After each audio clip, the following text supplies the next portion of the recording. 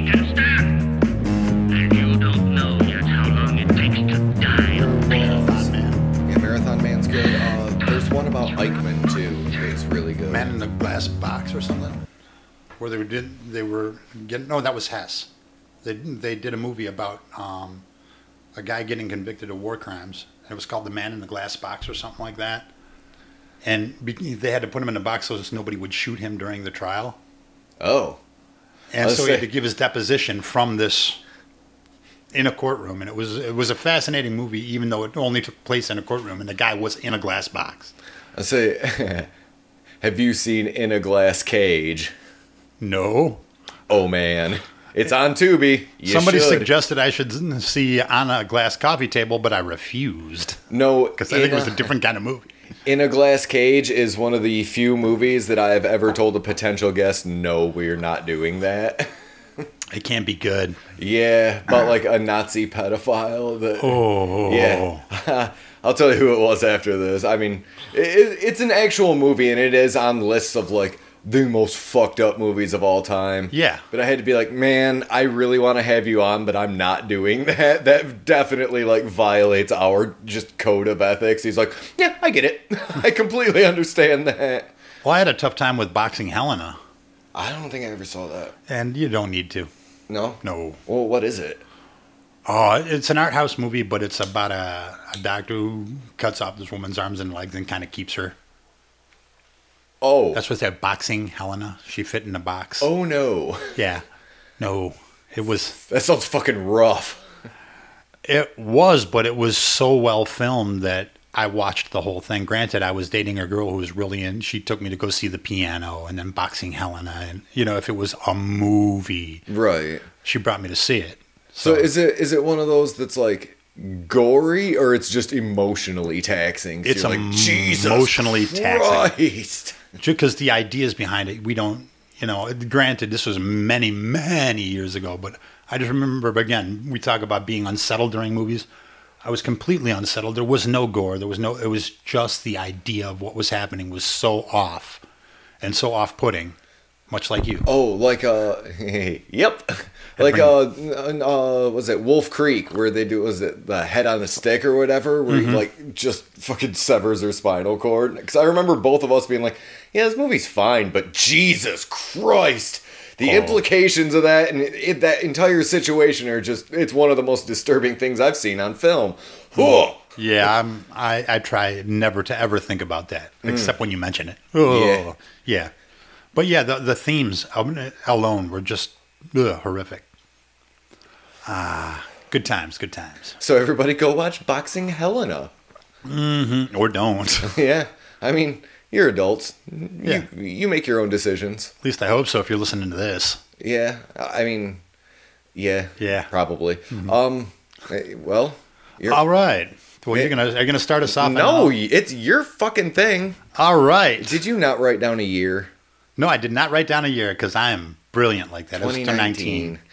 Well, I actually remembered something because I am medicated. All right. Welcome to Horror Vomit, where we watch horror movies so you don't have to.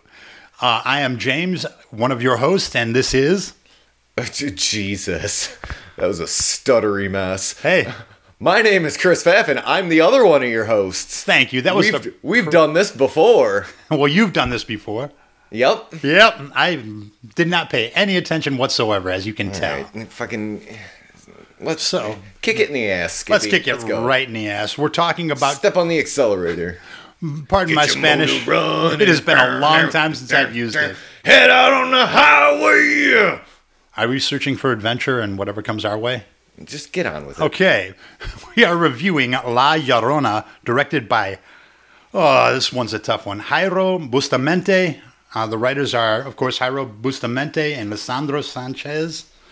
Alma, we got the cast. Alma was played by Maria Mercedes Coroy. I got to take off my glasses for this one because I'm old. Unmitigated disaster. Absolutely. And Natalia was played by Sabrina de la Hoz. Carmen was Margarita. Kenefic. Did you even try that one? I haven't looked at any of this. This was your job, and you flubbed it hard. Valeriana is Maria Telon, and Latona is Juan Pablo Oleschlager. So that was the cast, and this movie was super, super, super good. But it was hard to get through. So, James, this movie is 96 minutes long. Yes. It feels like 4.5 hours. Yes. It's very slow. But I could And not. it's very boring. What? That being said, it is 1,000% my shit, and I loved almost every minute of it. I've complained about boring on so many of these movies. At no point in this movie was I ever bored, not once. It's, for a horror film, it is dull, but I loved it. Do you know, okay, all right, before we get into a whole bunch of things, you know what this movie, and I don't know if structurally is the right word, or tonally, do you know what this really reminded me of? No, do tell. Personal Shopper. It's very much not a horror movie until it is very much a horror movie. I didn't even think about that, but yes. Like it's not structured in the same way, it's not shot in the same way, but it has that quality to where again, and a lot of people might find this boring, but it is not really a horror film. It is essentially watching an old man and woman lose their mind. I mean, I'm being very broad in this because we're at the beginning of this. Yeah. But there are essentially no horror elements to it until all of a sudden, bam, it is right in your goddamn face. And you go, oh shit. Yes. Man, I fucking dug this movie hard. I did too, and this is absolutely not my jam. Usually I complain about this. Yeah, I get it. It's tone. It's nice, but can they fucking move on with it? At no point in this movie. But granted, I did pick this because we haven't touched on anything. Now, granted, you can't tell by my accent, but my dad's from Mexico, and we never touched on anything cultural. We've never really touched on anything because there's not a lot of horror, in that vein. So I was really excited to do this. So, unfortunately, a lot of our listening base is much like me and very, very white. Yes. Would you care to explain the legend of La Llorona for us non-Latin folks? I will tell you, it's kind of complicated, but I'll tell you the straight up, easy to understand version. The one that I heard. We don't have 3 hours, so yes. Right. Basically, a woman falls in love with a man above her station. They get married. She gets pregnant. The man's abusive and is just a big snot rag asshole. And instead of letting him take the kids back, she drowns the children in the river and kills herself. Yes. And it's like a boogeyman story. Like you better come home. You don't want La Llorona to get you. It's like it puts fear in it. But I also heard the stories when I was young that La Llorona was a protector. It's like because she was hurt, she will protect others that are being hurt. And that really came to play a lot in the movie. But the stories are all different depending on where you are in Latin America. Like if you're in northern Mexico, La Llorona is this. If you're in southern Mexico, it's a little different. And it's all just little pieces of the same story, but it's all pretty much the same. And from the little bit that I have read in the past and just in a brief catch up for this, it boils down to... I guess like the backlash against the patriarchal society of Mexico in and of itself.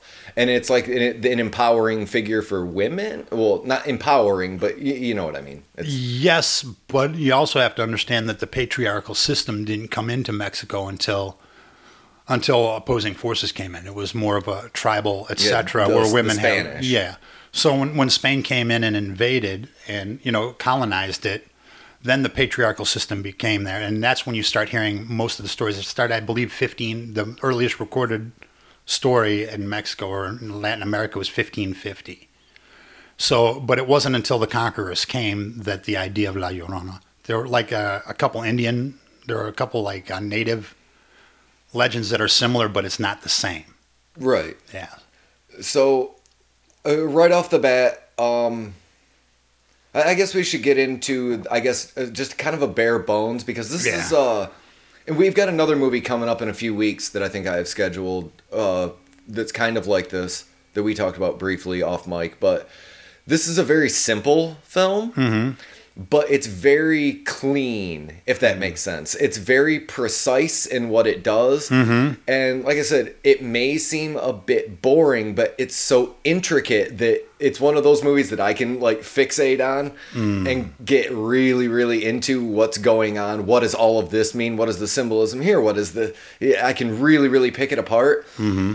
And man, loved it. They layered the fuck out of the symbolism on this thing. It is essentially regarding a general in Guatemala is put on trial for genocide and is found guilty, and then the guilty verdict is overturned and he is allowed to go back home, and there are riots outside of his mansion. Yes. That's pretty much the bare bones plot. And then, absolutely. La Llorona is there to exact revenge for his sins, as you know, we kind of explained with the lore previously. She's come to claim a death. Yes, she has come to collect. Indeed. So, this movie does something that I really, really like. This, the general in this, they just changed it. It's not the actual guy's name. What did you write down? His name was Efrain Rios Montt. Yes, was the actual person who perpetrated a lot of real genocides during the Guatemalan Civil War in, was it 81, 82? Yes, in fact, the biggest quote that I came out of that, reading that real quick, was that in the death toll of 36 years, half of it was the 8 months that he was in office. Yes. Which is insane, because there's a lot of unexplained deaths out there. Yeah. So if he was the worst in 36 years and you did half of them.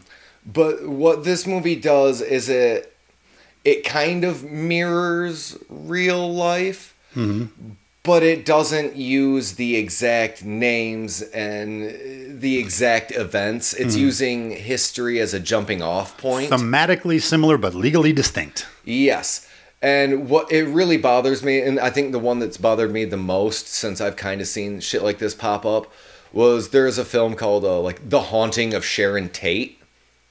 Ew. About the Sharon Tate. Yeah, and I don't like that. It sounds cheap and exploitative. Well, yeah, when you're using real life tragedy to like capitalize on and then change history so that somebody got, their just desserts. I mean, I guess Inglourious Bastards does that, but it does it in a more playful way, because I don't think we're going to get many chucks out of this episode, because there is not a damn thing funny about this movie. And I appreciated that. They didn't attempt to put in light humor to change the tone. They just said, hey, wallow in this shit. Yeah, but by changing the names and slightly the events, it gives us a conversation that we can have, rather than exploiting, or I don't want to say aggrandizing, but like the real perpetrators of these horrible fucking crimes. Right, but also if we take a look at it, because they're using a fictionalized version of events that happen. Yes.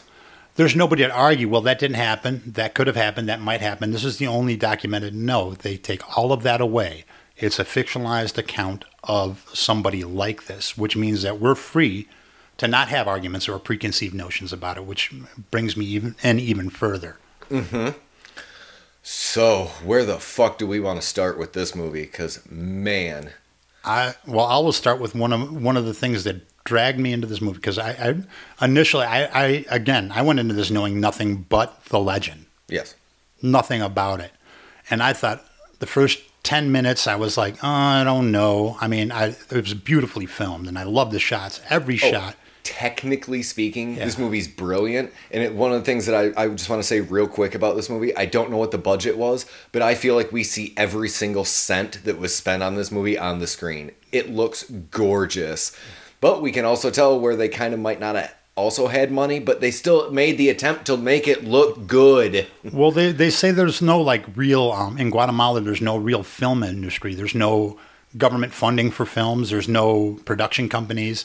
So they say if the artists want to make a film, they pool their money and they make that film. So if that's the only way you can make that film, it better be a passion project. So that's why we see everything up there. And that's why we get these performances. Because the people who are performing, I guarantee, probably cough money not to be in it, but to help make this amazing thing happen. Yeah, it's so good. And even on scenes where really nothing is happening, it's so visually arresting that you can't not watch it. Which, to be fair, in most scenes, not a lot is happening. Again, this is a very dull movie, and it's one of those where Nothing is happening, but everything is happening. Exactly. It's all in your interpretations and how you're reading facial cues, how you're reading, body language, how you're reading into how the characters are interpreting the events that are happening, which is something that obviously we're going to touch on. But anyway, within the first 10 minutes, one of the things that dragged you in, sorry, we got off on a tangent. No, there's fine. First of all, the actor who they picked to play this dictator looks just fucking like the real dictator. Like, just fucking like It's him. eerie as shit. Which I just found out, 5 minutes ago. But no, what really drew me in the movie is my wife is a social worker that specializes in dementia. So I know a lot about dementia. Yeah, that came in handy when we did Deborah Logan. And indeed it did. I know a lot about dementia. And the fact that you could tell that he was, the actor must have either been prior military or had some training or made the choice because proper trigger protocol. He was holding the gun properly like an old man with dementia because he had the shuffle steps and he had to ready himself. But you could tell he knew how to use that weapon. And then I was like, wow. And then all of a sudden, bang, he tries to shoot his wife. Yeah. It's like, did you hear the woman crying? Did you hear the woman crying? And I was fucking in. And that's such a good fucking shot. And it's something that this movie does over and over and over again. Mm-hmm. Is it leads us to believe that we're watching a horror shot. Because when his wife walks in, she looks like a fucking ghost. Yes. And he shoots at it and she disappears. She ducks down and you clearly see her duck down. But there's that moment in your head where there's no fucking way because she doesn't pop up right away. Right. Other people come into the scene, into the shot, and kind of don't acknowledge her. They don't look at her. Right. Oh, yeah. And it really gave me that feeling of just like, fuck, was that a ghost? And then it's dispelled immediately. They do it later again when Alma is getting her hair blown with the hairdryer and she's sitting straight up and her hair is just straight outward. And it looks like a fucking ghosty horror shot. Yes. And then we just see the hairdryer. Man. And that's what I loved is that there's always the hint of the supernatural, but they always dispel it until they fucking don't. And what kills me too, and we'll get into this in a little bit, but it took me a moment to realize that was his wife. Yes. Because she was so visibly different. She was very put together with the proper dress, very, very proper stature. When she walked regally. I mean, everything about her. And when we saw her, she was kind of shuffling off and hair down, and I didn't realize how long it was because it was up. And I'm like, it took me a minute to realize that was his wife. So the way, the choices that they make on screen, you can tell they have inhabited these roles for so long that they can really push them through because who you would think, even you could usually tell somebody different with their hair up or down, but her physicality was different. The manner of her face, just the way she looked was completely different. And in those dream sequences at the end, it took me a second to realize that was definitely her. Because they were calling her by a different name, or by the name of was it the maid? There's sometimes with the characters where I got a little bit confused as to who they were. Well, you could tell, and this is one of the things that tipped me off. I'll tell you later. I say, well, no, I'm just saying, I almost took that as culturally, as that families would act different, especially if they were in the military family in Guatemala. Because I thought, obviously, it ends up that his daughter is his doctor, but I thought she was also like a press secretary. It took me a minute to realize that was in fact his wife, daughter, and granddaughter because of the strange relationship that they all had between not only themselves but him. Right. But anyway, sorry, I didn't mean... Well, we got to talk about the difference between, aristocratic convention in Latin America and we'll call it peasant tradition. Yeah. It's completely different. If I'm aristocratic, I won't just talk to you. I will talk around you, and maybe in about half an hour we'll get to whatever point we're getting to even with that. But my demeanor outside of the house represents everything that I am. In fact, that was instilled in me when I was a kid. We don't act right just to act right. We act right because that's how people see Marinos. And you better act right. So that whole thing of when they're out and looking, they have a certain air about them, and when they're home, they take that air off, which is really lends to the culture. I mean, obviously, this movie was made in Guatemala by Guatemalans, so they're going to have all this cultural stuff that we may or may not pick up. But they broadened it so much that they made it accessible to even if you weren't raised that way, even if you're not sure of the conventions. It's accessible, and I don't know how they did that. Well, one of the big themes of this film, I thoroughly believe, is seeing these people who for years have lived in this wealth and luxury, now being trapped inside of this wealth and luxury, and it becoming essentially their own prison, because they have all the money that they could ever want and all the desires of the home that they could ask for. They can't go anywhere under threat of death. And it's just very interesting to watch, especially the daughter, because the daughter very much carries herself, like you were saying, aristocratically. Yeah. But you can watch her start to question why she is the way that she is.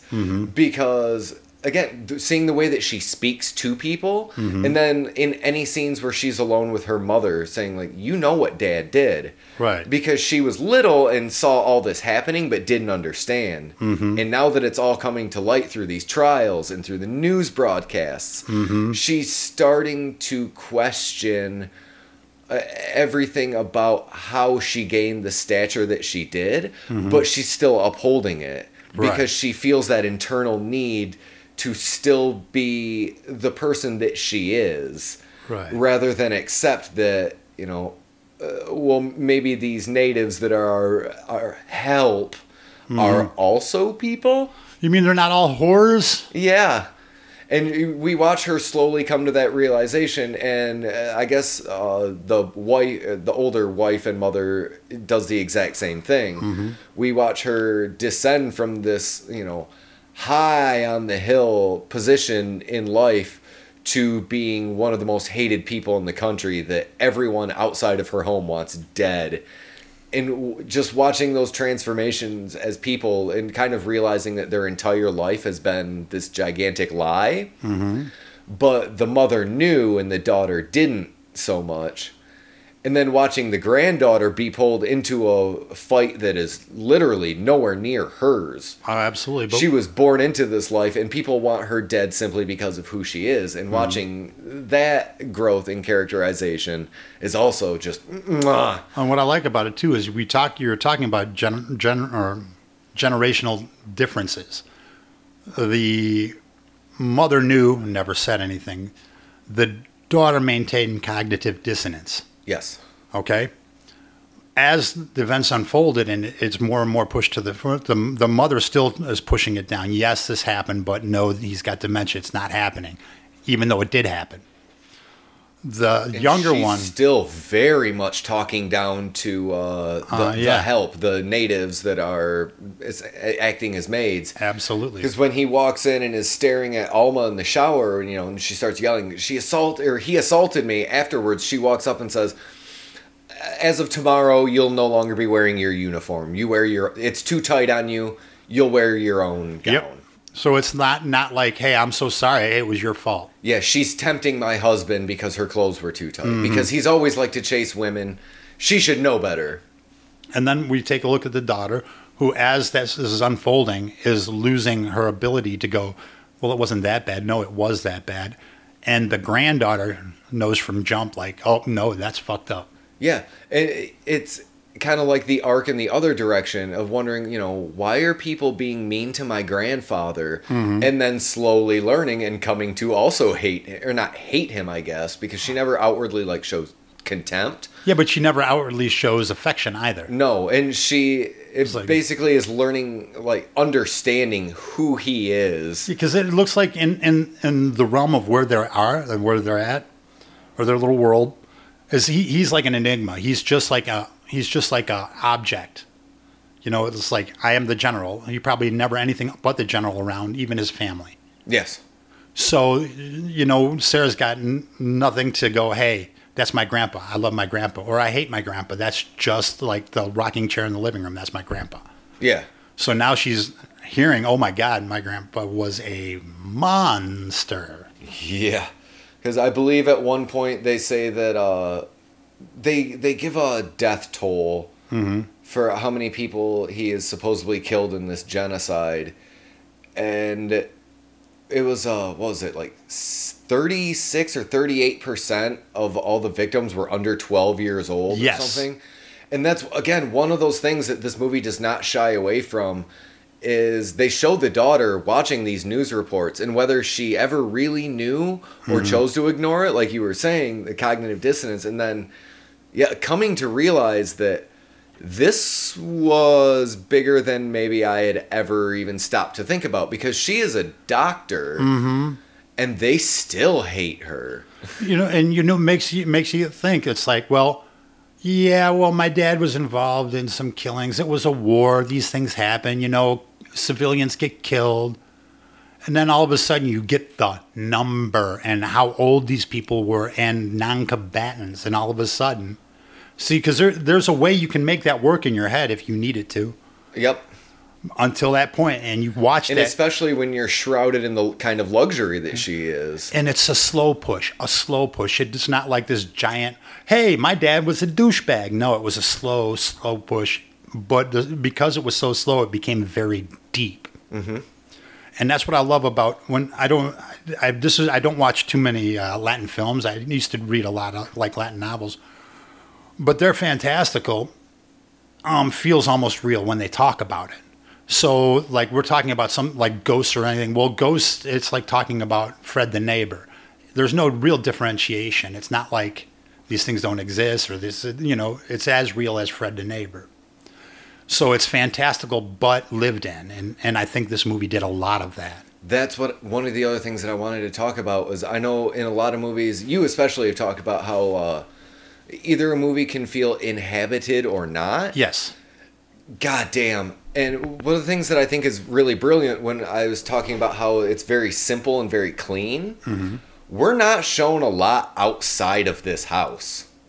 No, not at all. But the information that we are given opens up the entire world to us to where we know exactly what's happening, and we can watch the results of that happening inside of this microcosm as it affects this family. Because there are so many tense moments inside of this house because there's constantly a crowd outside. And that, again, the sound design, we talked about this in other movies, but the constant chanting. And even if you don't speak Spanish, it's unsettling. But if you listen to it, like, we are here for peace. We are here for peace. We are peaceful folk. We are peaceful folk. But there will be no peace until justice is served. So basically, they're declaring war is what they're saying. And we are hearing it constantly. So, there's a few times where we don't. But, we're essentially hearing chanting in the background of every single one of these scenes. It's very pervasive throughout the movie to where we don't get a break from it as well as the viewer. So can you imagine being these people and all you can hear, we're here for peace, but there will be no peace until justice is served. Yeah, they're outside telling this man that he's a genocidal murderer 24 hours a day. Yep, and anybody in that house who may have doubted it before. Oh, and that was interesting. I don't know if you noticed this, but I had to rewind it to check. Remember when they first started panning out, like after the flyers fell? Yes. And they first started panning out when the people are holding the flyers. Uh-huh.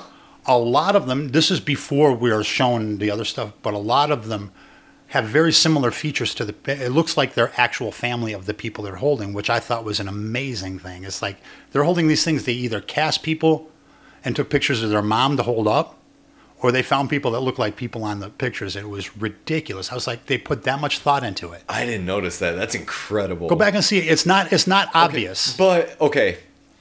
Me having 0% Latin heritage, if I'd have looked at them and like, they all look the same. How about I not do that? Well, I've often said the same thing, so. Right, but if I say it, that's a no-no, but you said it, so I'm going to say that's incredible. But we found a chuckle. Racism. Whew. Sweet racism. Well, I'll tell you another story. Like cream cheese frosting. Yummy. One of the other things that I thought was, and it makes it kind of a prescient film, is watching all of these old and visibly evil power structures. And I don't want to say like remain in power, but when we can clearly see that these old evil power structures should be crumbling, but they're not. Because there's always a system in place to keep those structures alive and well. By all rights, I'm not saying they should have been killed, but yeah, the general should have been in prison, his entire family taken out of said mansion, and they should not be having this luxury. But again, the genocide trial was overturned. And there's, on a news report, we hear that there are people praising this decision, saying that it was the right thing to do because there was no documentation of genocide. And I mean, we are clearly shown the opposite. And I'm not saying it's not a one-to-one, but just looking at the, I guess, current president of the United States, although a slight upgrade from the previous, it's still all these old power structures that aren't working that continue to be propped up. And when they should absolutely be being dismantled by the citizenry. That's right. Uhuru. And again, it's one of those constant themes because we constantly hear protesters outside of the home. Well, I mean, if you think about the history of Latin America, I mean, I can go 50 miles below California or Arizona right now and have a lot of these same things happen. Now, they're not generals, they're warlords. Right. You know, but the further south you go, all the way down when you get away from any of the populated areas, that is still happening, and it's never not going to happen until something significant changes. And they've tried and tried until and tried. It happens. Yeah, and it's. But again, it's a continuation of the theme. And any time that you have poor people, this is what's going to happen. If you have no resources.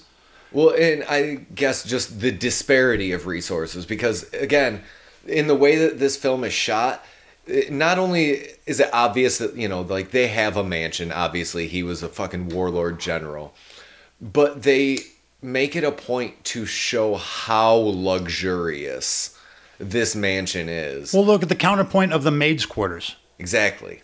Okay, the opulent house, and then this very simple room with, it looked like they just... bunk beds. Yeah, it looks like they made them out of pallets from the backyard for the help. Yep. And again, we're talking about classism. And right at the beginning, Writ large.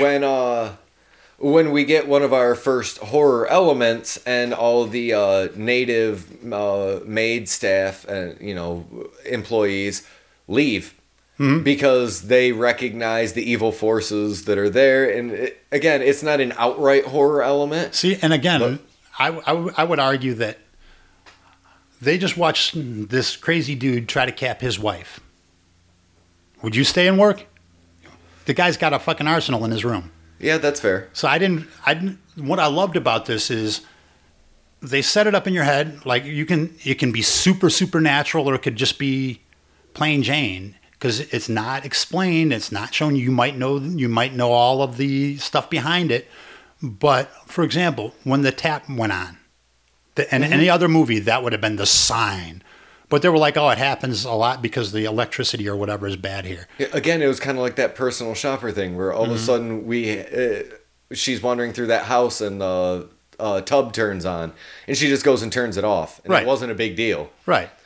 Yeah, it's that anticlimactic thing that really grabs me right by the fucking in the guts and goes, you son of a bitch. And how many times could they have cheaped out and jump scared? There's a million chances for jump scares in this movie, and they did not cheapen it out. They did not go for the cat jumping out of the fridge or nothing. They just... And again, that's where a lot of people might find this dull and boring, because I will agree, if you're just surface watching it and you're on your phone and you're fucking around and whatever else, this movie's gonna suck. But if you pay attention, actively watch this film, yeah, God, the rewards are just incredible. Oh, I went into this movie figuring I need 3 days to watch a movie. You know, like a half hour, I want to steal up, and then I'll rewatch 15 minutes and go 45, and then, you know, this movie, I don't know if it's just me, but I couldn't not watch this movie. I don't care if they literally just sat there and read the back of the cereal box for the movie and stared at each other. It was so visually arresting. The sound was so amazing. Everything about this, I did not care. But the fact that they imprinted this amazing story on top of it with all of these layers that aren't apparent, it's brilliant. I mean, just can you imagine having the kind of brain that could come up with something like that and make it happen on screen? I'm just, wow. Yeah. Dude.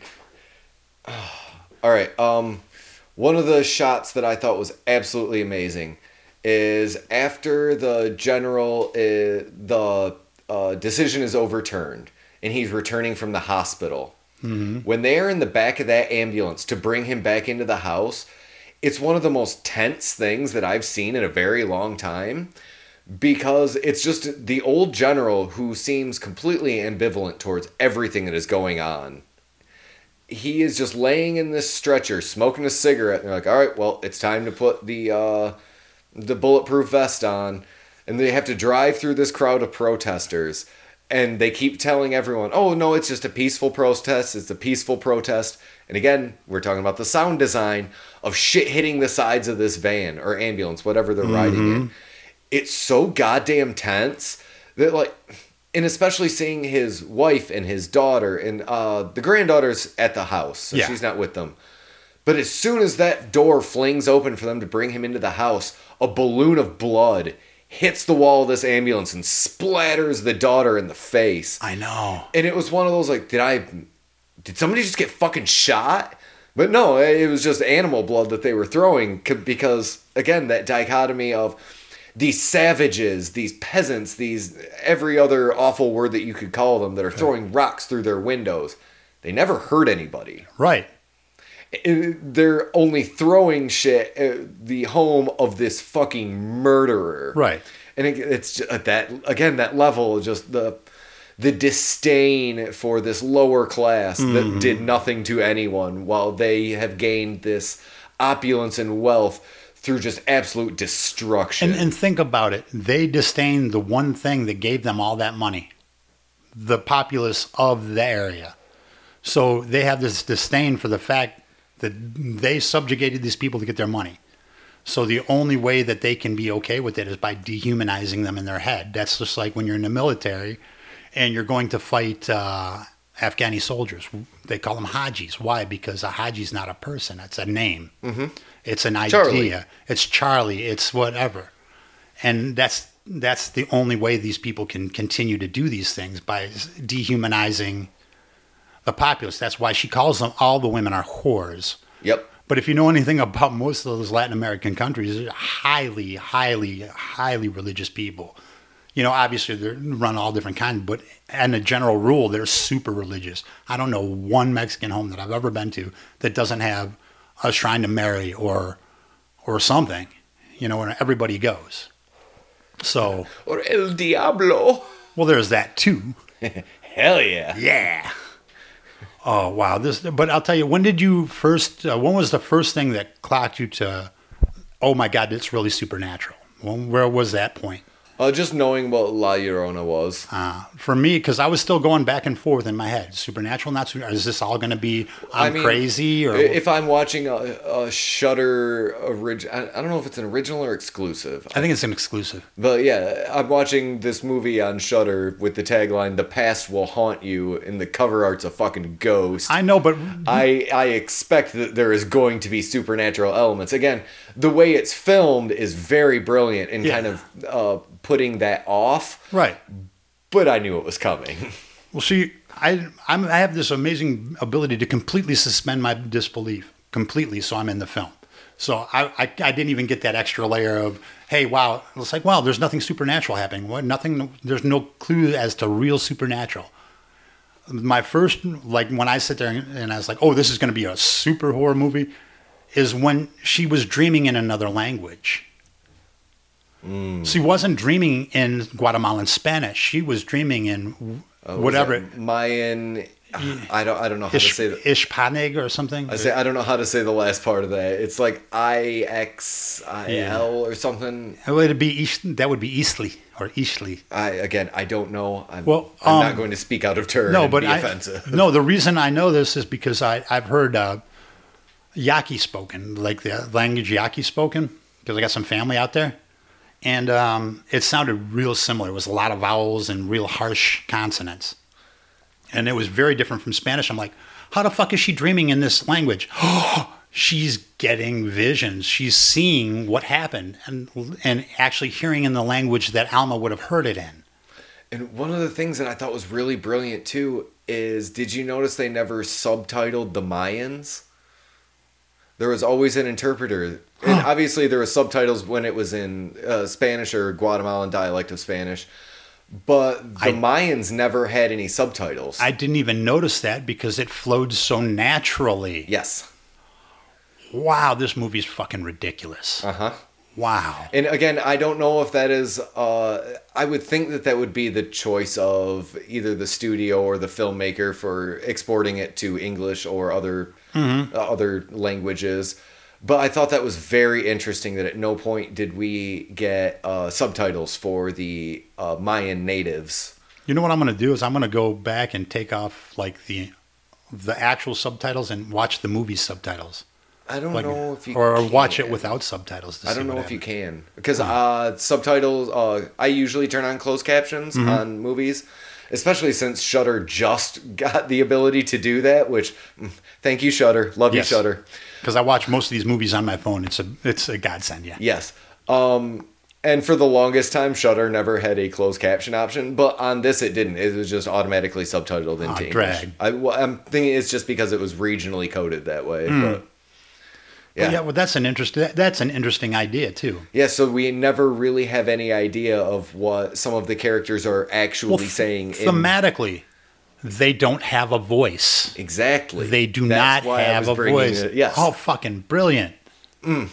Wow. Just chef's kiss. Mwah. Yeah, this was a film that I've been meaning to watch for, like I was telling you earlier, about a year. A couple of the dudes... Oh, Christ, am I turning into that guy? No, a couple of the dudes from Cracked, I listened to some of their podcasts, and they did it about a year ago. And I hadn't seen it, so it was one that I didn't really super listen to or pay attention to. But I was like, man, that sounds really, really good. I should get around to that, and I never did. And then when you brought it up, it was immediately like, oh, fuck yeah, I'll watch La Llorona. I am so glad that we did. Me too. It's an incredible film. Well, I knew absolutely nothing about this movie. And now that I've heard about it, I mean, he got Oscar buzz, all kinds of shit. I didn't watch the Oscars this year, but I don't know. He could have gotten something for all I know. Not a clue. Probably not, because it was 2019. It was 3 years ago. Well, it did get some Oscar buzz, though. But, I mean, man, I can't stress enough that if you're not the kind of person that can sit down and actually pay attention and watch a movie and doesn't need jump scares and action every 10 seconds, this movie is so worth the time investment. Again, I am that person, and I sat through this whole fucking movie. It was amazing. Again, we haven't really talked about any of the horror elements because there really aren't any, because a lot of them, like we've talked about, are more perceived than are, I don't want to say blatant or flagrant, but... Right. Yeah, a lot of it is in the tone and how it's shot, and in the facial cues of the characters themselves. Because when the mother starts having those dreams where she's being dragged off, because they do 3 different dream sequences until they kind of clear up that storyline. For lack of a better term, storyline. Yeah.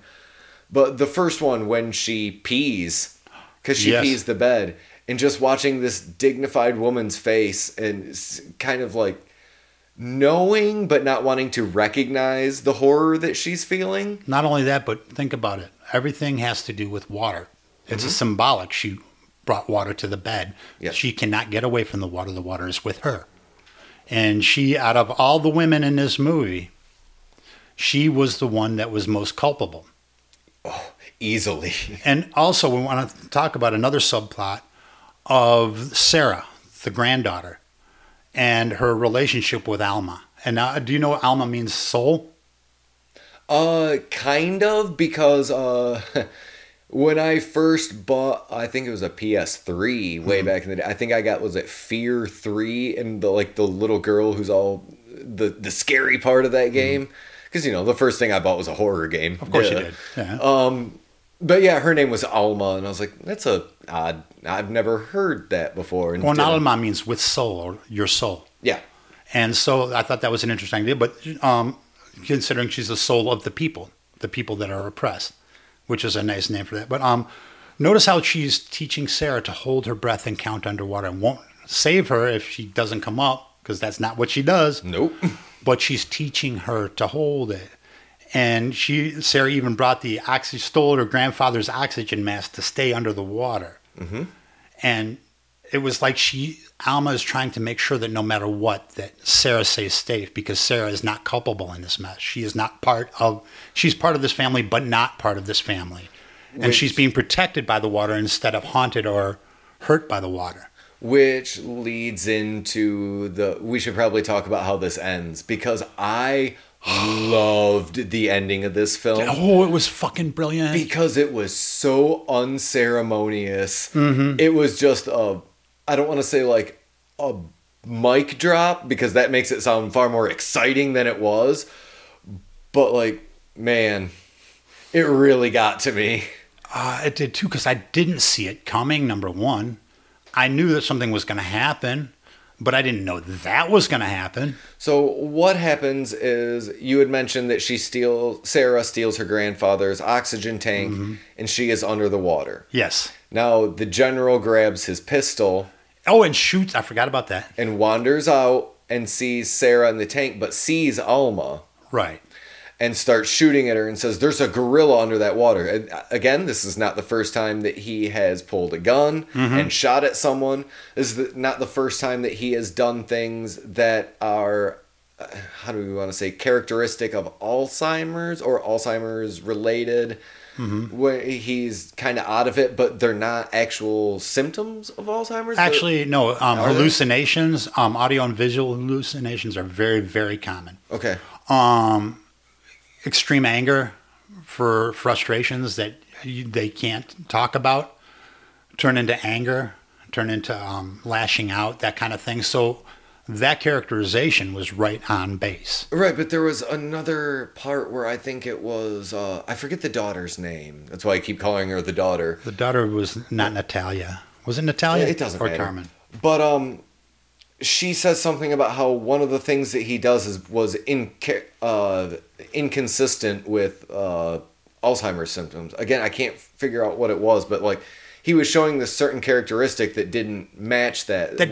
What they said didn't quite make sense. I think she was what it sounded like she was trying to say was that his symptoms aren't pervasive enough for them to classify him as Alzheimer's. But what it does is plants that seed of possession mm-hmm. or some sort of supernatural force, because, again, we're shown his mental decline, but there's this action that takes place that is uncharacteristic with said mental decline. But anyway. No, I get you, but I see what you're saying. No, yes, I was on board with the possession at that moment.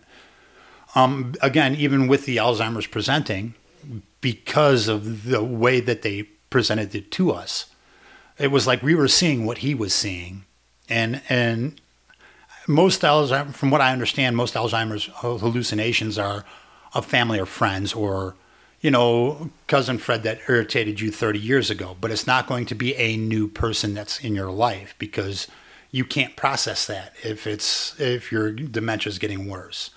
So, hi, you're our new help. Okay, good. Hi, you're our new help. Oh, okay. There'll be that, but to see a face that pervasive in a hallucination from somebody that wasn't from your past is a definite sign of possession if we're looking at it movie-wise. Right. So he shoots at what he perceives to be Alma, and it is Sarah in the pool. Mm-hmm. Shoots her in the arm and grazes her. They have to sedate him, mm-hmm. but at this point, all the women in this family, because it's also brought up that the maid may also be the daughter's half-sister. Mm-hmm. Again, there's so much that we're not going to be able to touch on, because there's a lot to this film. But also take a look at the idea of Latin culture and the idea of a mistress. Right, but yeah. All right, I'm trying to get I'm sorry, get through this. So they go to the maid, the native, because she's been kind of hinting at, guys, this isn't a medical issue. This is dark forces, or I think she even says black magic at one point. They sedate him, and she says, bring lots of candles and sugar. And she starts to do the ritual. And all the while outside, we are seeing a growing collection of native peoples. Signifying, again, all the murders that he was responsible for. Yep. So they are doing a ritual around these candles while the general lies sedated. Hard cut to funeral. Again, it's so unceremonious, but it was fucking perfect for the tone of this film. And again, it gave the mother a chance to atone. Yes, because the maid, possible half-sister, is saying, please, spirits, we're begging of you, no one else in this house was responsible. All of these souls are innocent, even though there could be an argument made for the mother. Yeah. But she, I guess, uses whatever powers of this spell to save the entire family. And again, but again, thought of the people of this stature needed the help of these people that they have looked down their nose at. But also, again, we take a look at the possession, because how did he end up dying? She strangled the fuck out of him. Strangled the fuck out of sedated boy, and no affect on her face, no hate, no crying, no nothing, just on him, 2 thumbs on the carotid, and the choking was right. They actually had it right. Yeah.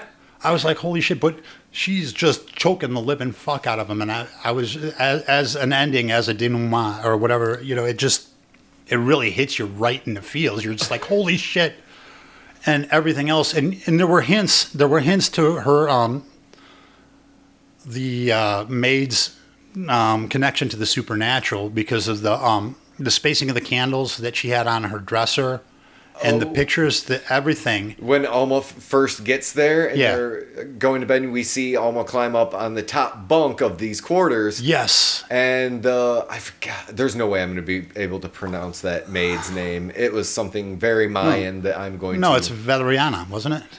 Oh, yeah. Then who was the one that was like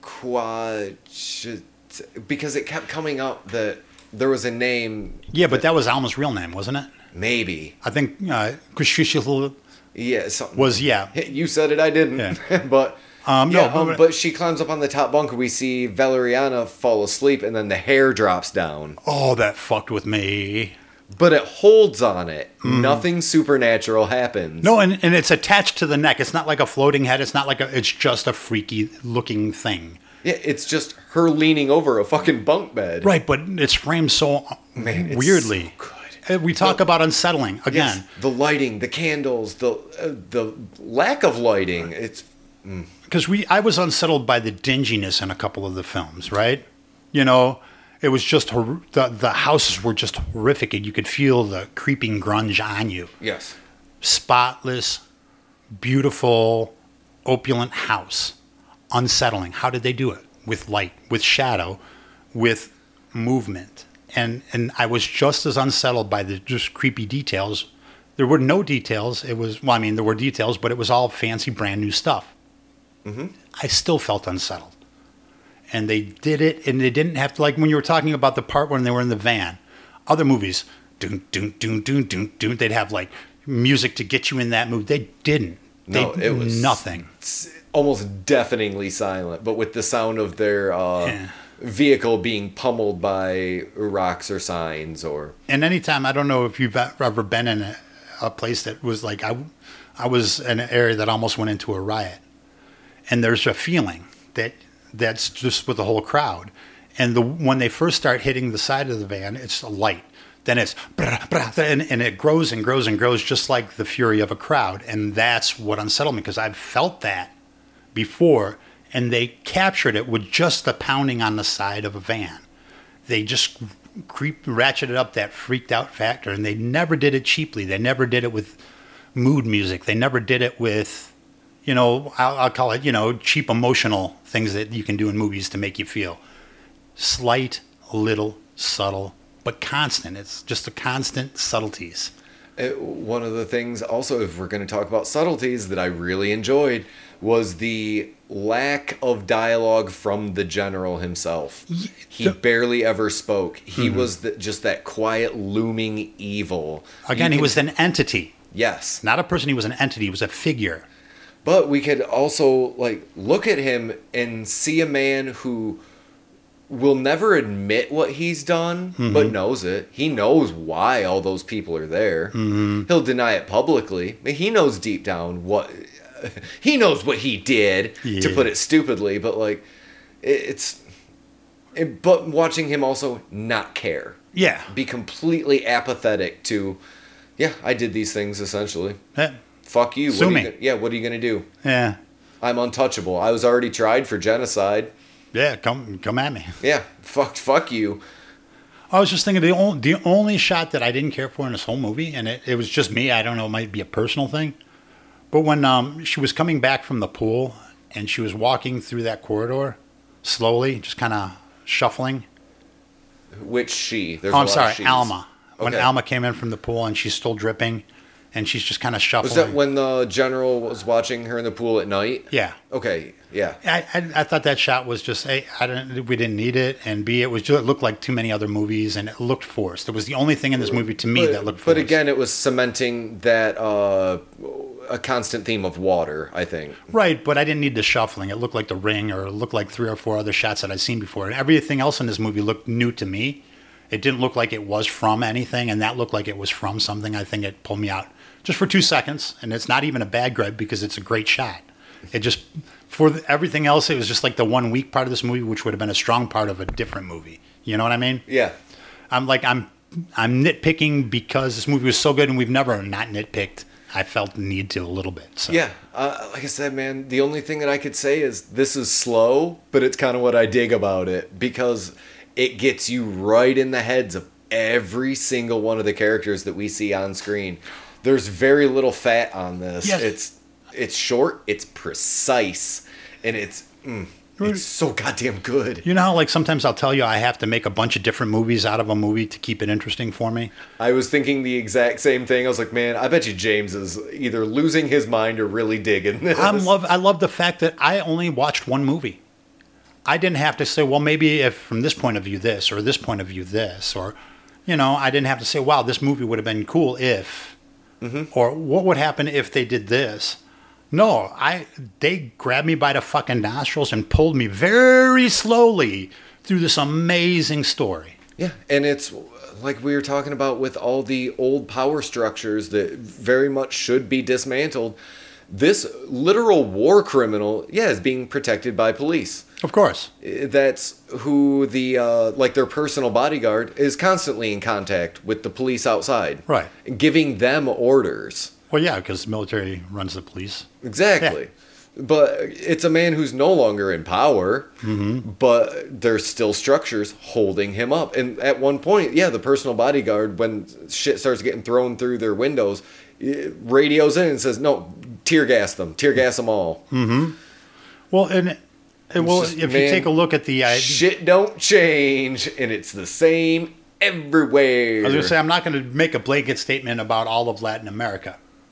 But my own personal knowledge of, let's say, police in Mexico, they don't make shit. They make nothing. So if the government says, hey, we're going to pay you guys all $50 a head, and we're going to have to tear gas and clear this area out, it's going to happen. Because $50 a lot of fucking money. And I'm just lobbing tear gas. Because the police are obviously in the pocket of whoever has money. Oh, yeah. Yeah. And they don't shy away from any of it. In fact, I like the fact that this is a very political piece. Oh, man.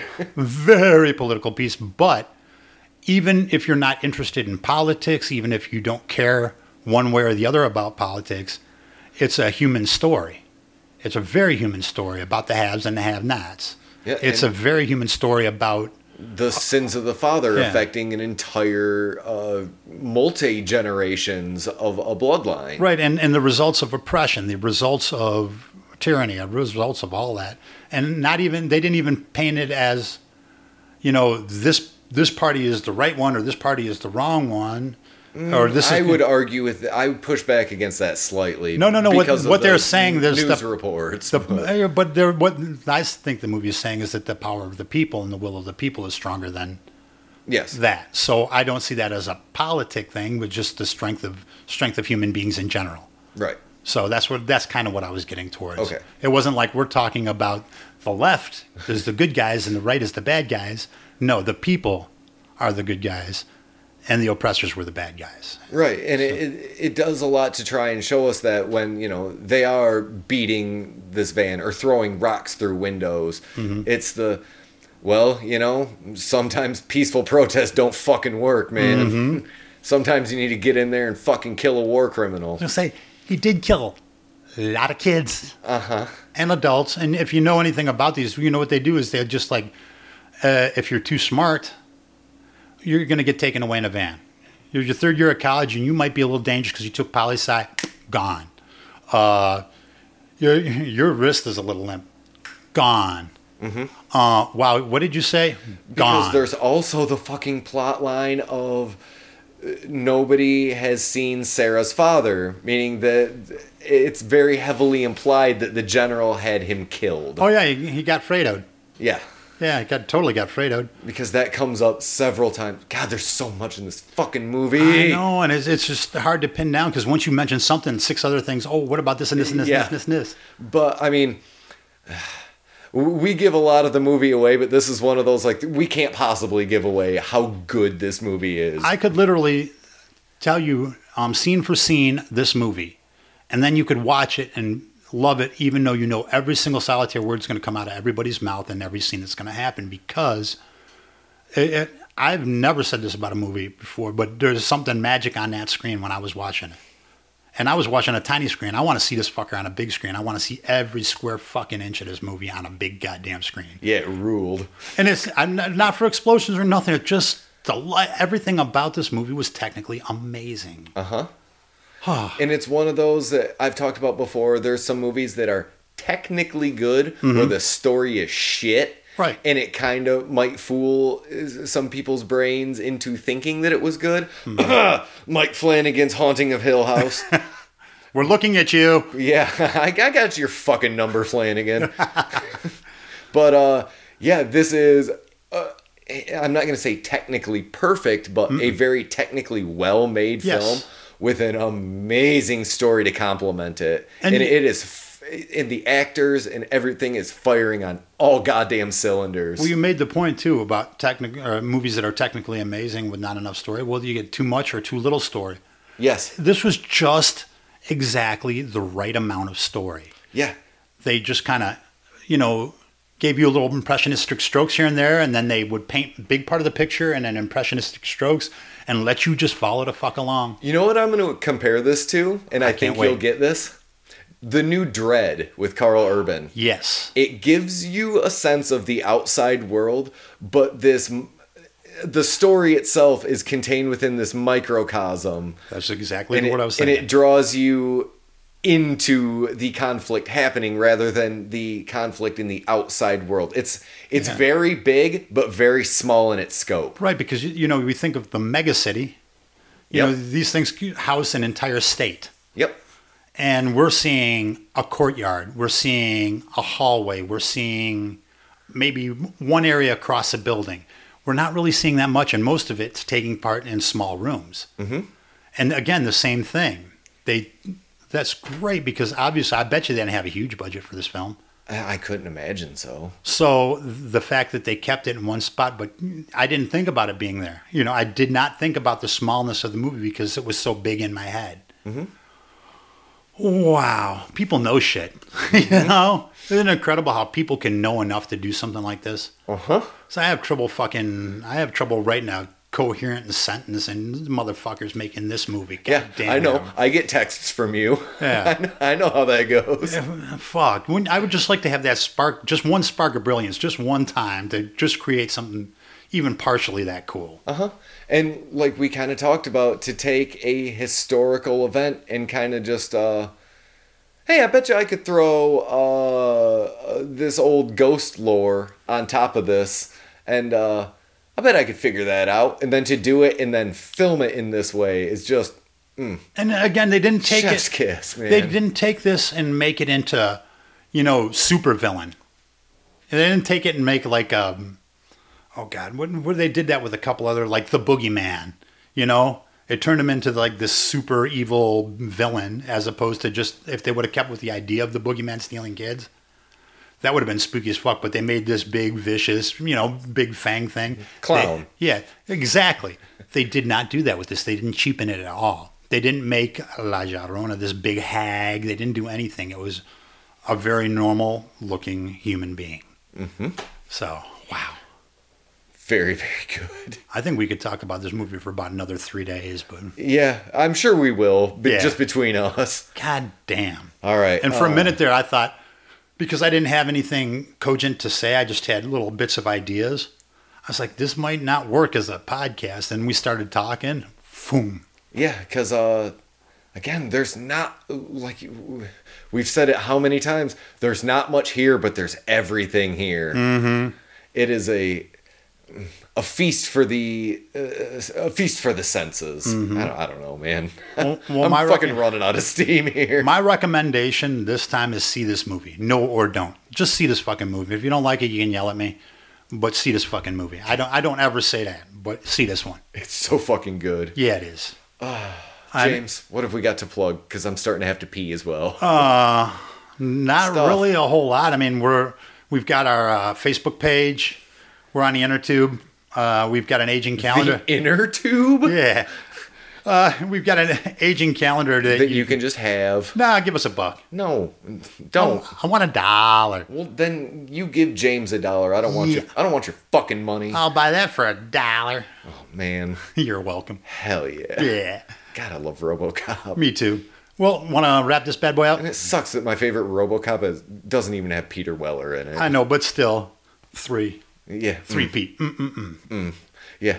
Stay tuned. We got some RoboCop 3 content coming Boo. Yeah. in a few weeks. We little heads up, everybody. That shit happening. Oh, hells yeah. But all right. Shall we vamos? Indeed we shall. See how I did that? It was cute. I You tried. threw in a multicultural. We would vamonos because there's 2 of us. Oh, shit. It's like fucking verbs, man. Well, on that note, fuck you, Morris. Fuck you, Morris. Yeah, bye everyone else. Bye. Cast. You could see it, you would be